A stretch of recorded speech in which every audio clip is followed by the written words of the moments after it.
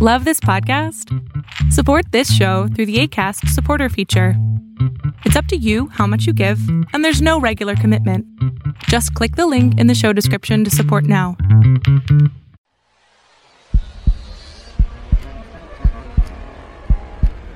You're listening to the Horror Shots Podcast.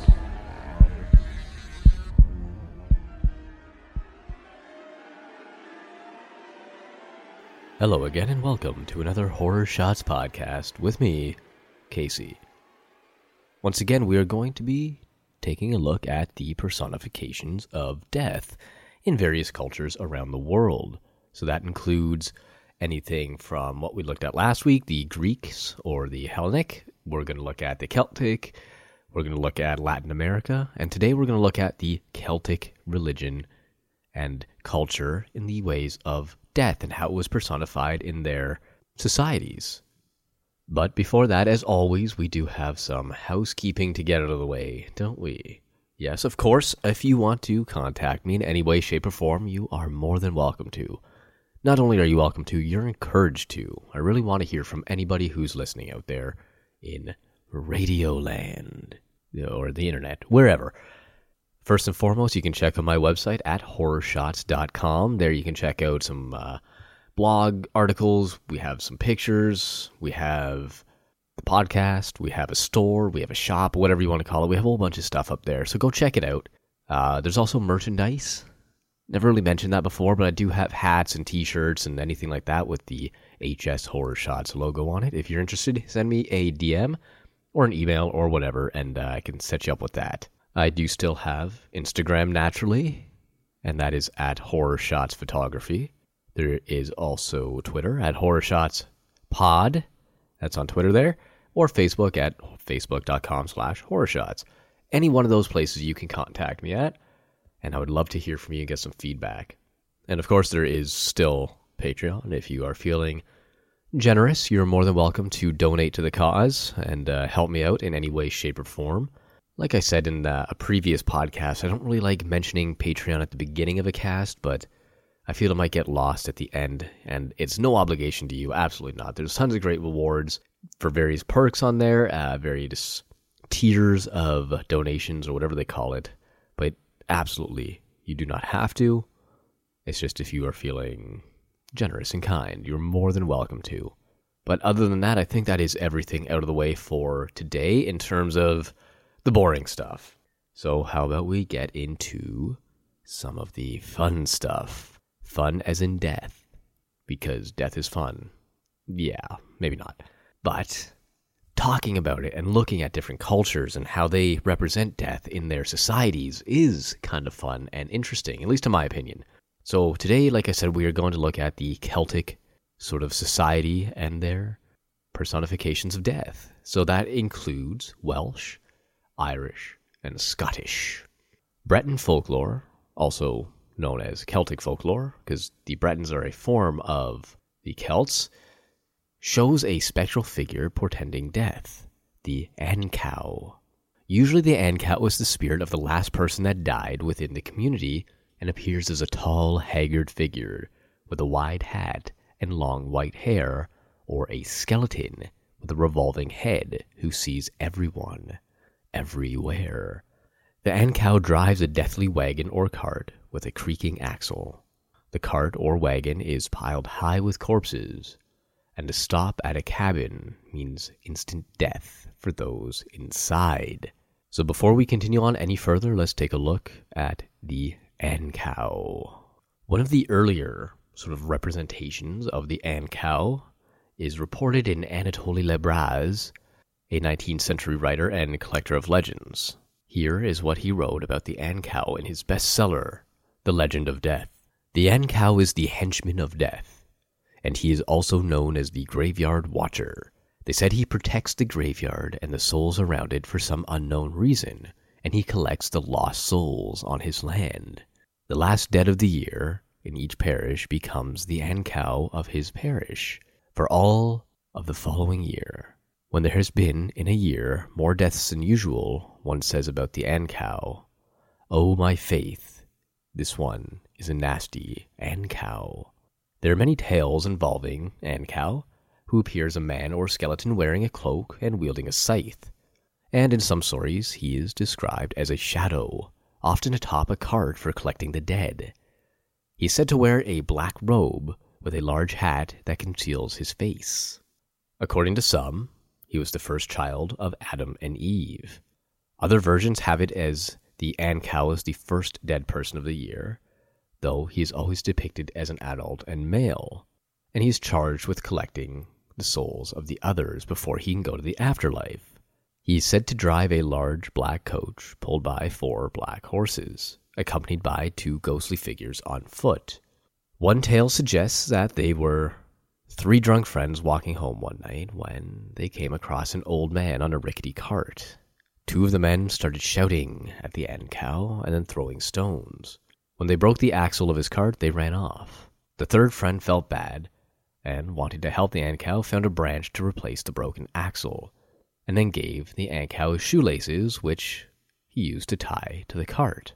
The next morning, the 2 friends were throwing stones at the Ankau were dead, while the one who stayed to help only had his hair turned white. He would never speak of how it happened. Now, there's no reference or citation for that story, but I thought it was interesting enough to kind of throw in there. It's very creative, at the very least. Another origin story is that the Ankau was once a cruel prince who met death during a hunting trip and challenged him to see who could kill a black stag first. Death won the contest, and the prince was cursed to roam the earth as a ghoul for all eternity.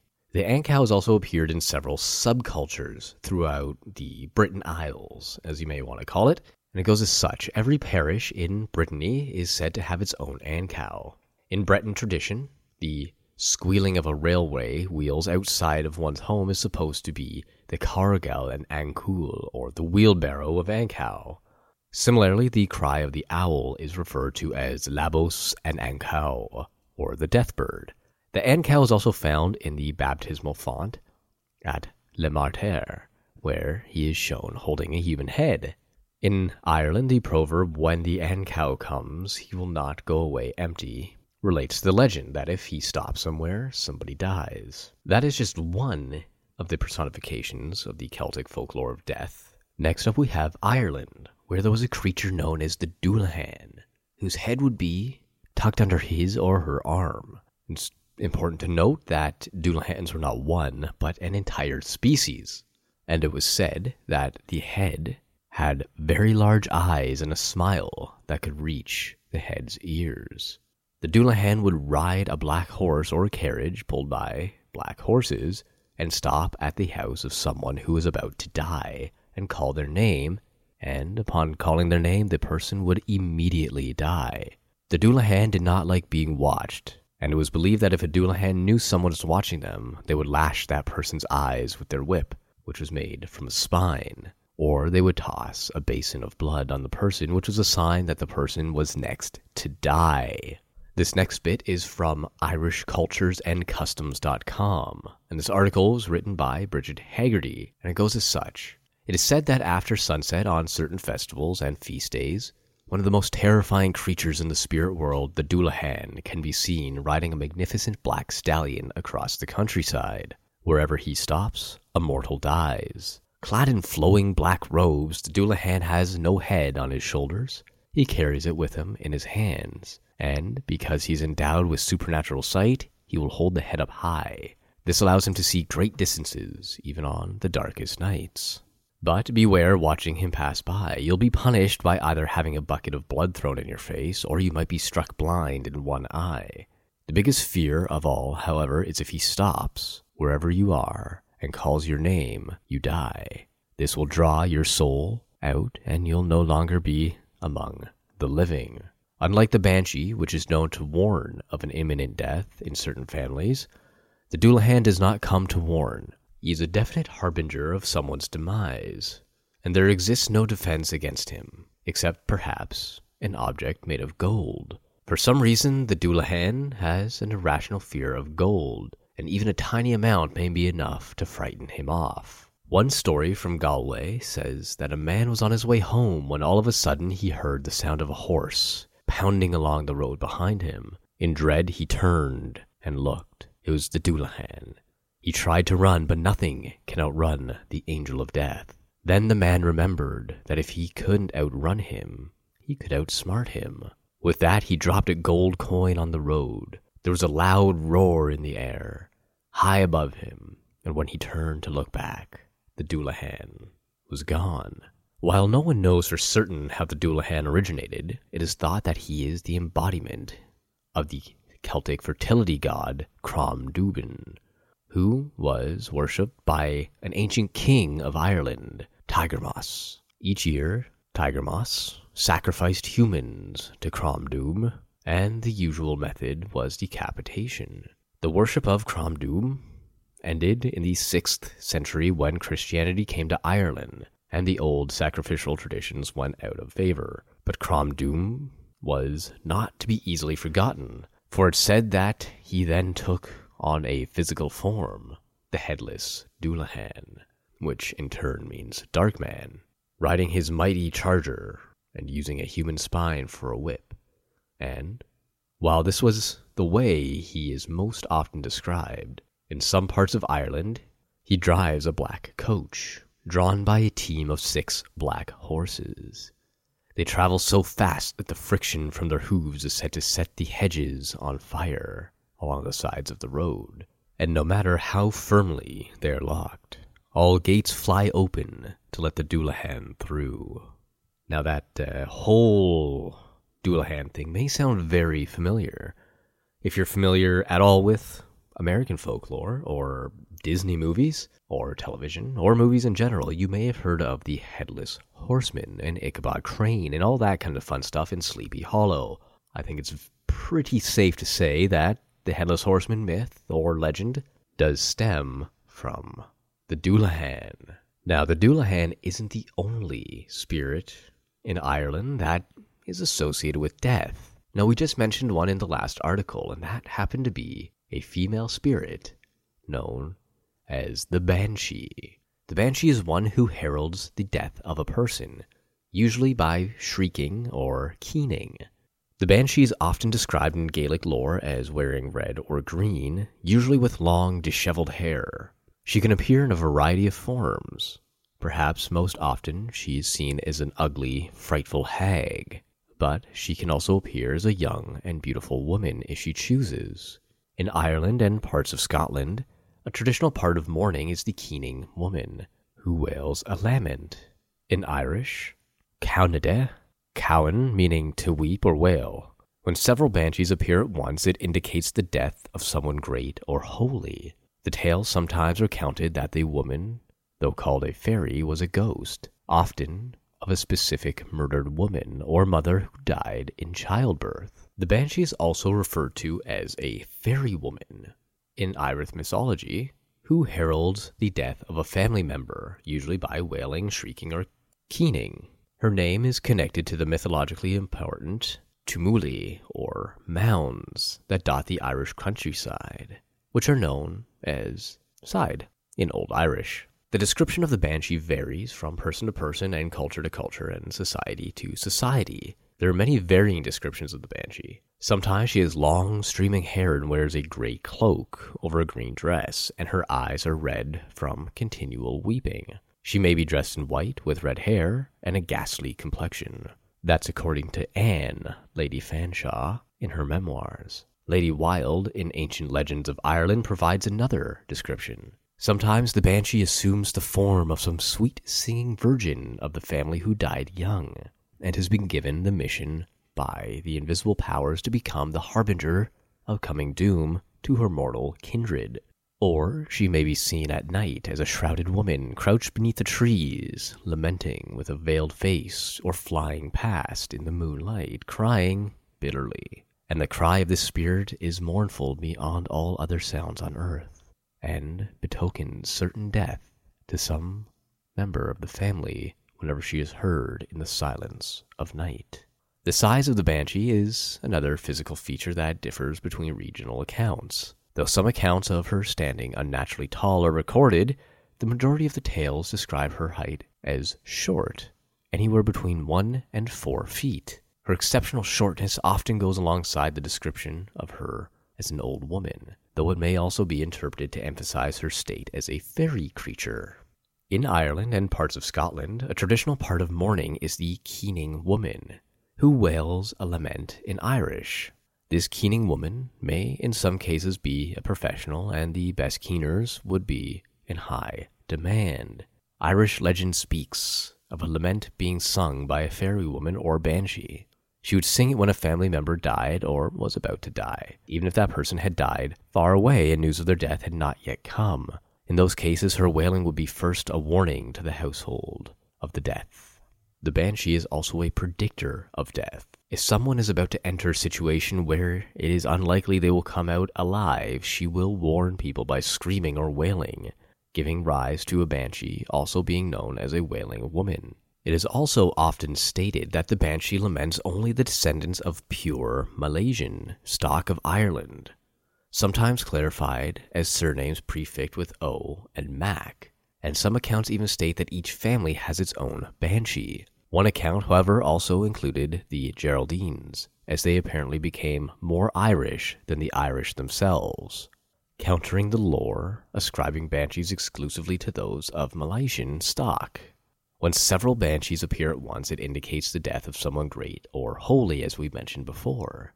The tales sometimes recounted that the woman, though called a fairy, was a ghost, often of a specific murdered woman or a mother who died in childbirth. The origin of the banshee is also something quite interesting. Most, though not all, surnames associated with the banshee have the O or Mick or Mac prefix, that is, surnames of Gaelic origin, indicating a family native to the insular Celtic lands rather than those of the Norse, English, or Norman invaders. Accounts reach back as far as 1380 to the publication of Triumphs of Turlough by Sean McCrath. Mentions of banshees can also be found in Norman literature of that time. The Ua Briain banshee is thought to be named Ibel, under the ruler of 25 other banshees who would always be at her attendance. It is possible that this particular story is the source of the idea that the wailing of numerous banshees signifies the death of a great person. In some parts of Leinster, she is referred to as the Ban Shaunite, or keening woman, whose wail can be so piercing that it shatters glass. In Scottish folklore, a similar creature is known as the Bane Nye, or little washerwoman, and is seen washing the blood-stained clothes or armor of those who are about to die. In Welsh folklore, a similar creature is known as the Hag of the Mist. Now there's one last one I do want to touch on briefly before we call it a day here, and that's the Scottish hellhound, essentially, of Cú-Sith, or Coin-Sith, if it's plural. According to Scottish folklore, the Cú-Sith is said to be the size of a young bull, with the appearance of a dog. Its fur is shaggy and usually cited as being dark green, though sometimes white. Its tail is described as being long and either coiled up or plaited, in other words, braided. Its paws are described as being the width of a man's hand. The Cú-Sith is thought to make its home in the clefts of the rocks in the Highlands, and also to roam the moors and highlands. The Cú-Sith was feared as a harbinger of death and would appear to bear away souls of a person to the afterlife, similar to the manner of the Grim Reaper. In this role the Cú-Sith holds in Scottish folklore is a function similar to that of the Banshee in Irish folklore. According to legend, the creature was capable of hunting silently, but would occasionally let out 3 terrifying barks, and only 3, that could be heard for miles by those listening for it, even far out at sea. Those who hear the barking of the Cú-Sith must reach safety by the 3rd bark, or be overcome with terror to the point of death. It is also said that the baying was a warning to lock up nursing women, lest the beast abduct them and take them to a fairy mound. Now that brings us to the end of our look at the Celtic personifications of death. I hope you found it as fascinating as I did. I always love looking into this, as you probably well know by now. Next week I will continue on with another region. I can't guarantee what it'll be. I kind of pick it at random, just to keep everybody kind of interested, including myself. Because if I have something set up, then I'll be like, maybe I don't want to do that, but I already said I'm going to do it, so I kind of leave it till the last minute and pick whichever one is kind of tickling my fancy that day. As always, thanks for listening, and as always, leave a review if you did enjoy what you heard. Sometimes I forget to mention that, but reviews are super important for little podcasters like myself. It helps us pop up on searches and become a little more well-known and grow our listenership. Because who doesn't want a nice community surrounded by horror people? We're all like-minded, and we all enjoy a good scare and laugh once in a while. So again, leave a review if you like it.